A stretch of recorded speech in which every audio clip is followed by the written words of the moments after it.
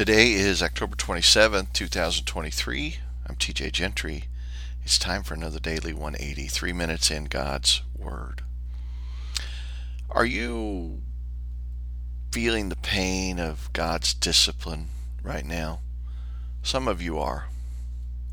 Some of you are knowing what it's like to have not listened, to have continued to choose your way and refuse God's way, and you're feeling the sting of His discipline.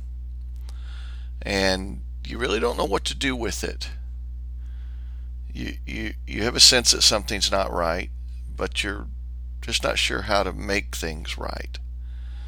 Well, let me encourage you this morning with this word. The scripture tells us that a father disciplines the son he loves. Discipline in our life from the Lord is a sign of His love. And there are two types of discipline that God gives us. All of us, at all times, are under one form of discipline. And that is what's called formative discipline. That means we're being trained. And that isn't necessarily tied to any particular instance of disobedience. Formative discipline isn't. But the kind of discipline that hurts the most is the kind that is called corrective discipline. When we know that we have misstepped, and God has made us aware, our circumstances, those around us, voices that are coming to us from other brothers and sisters, the Holy Spirit within us, the scriptures, that they are correcting us. When that kind of discipline comes, embrace it. Don't run from it.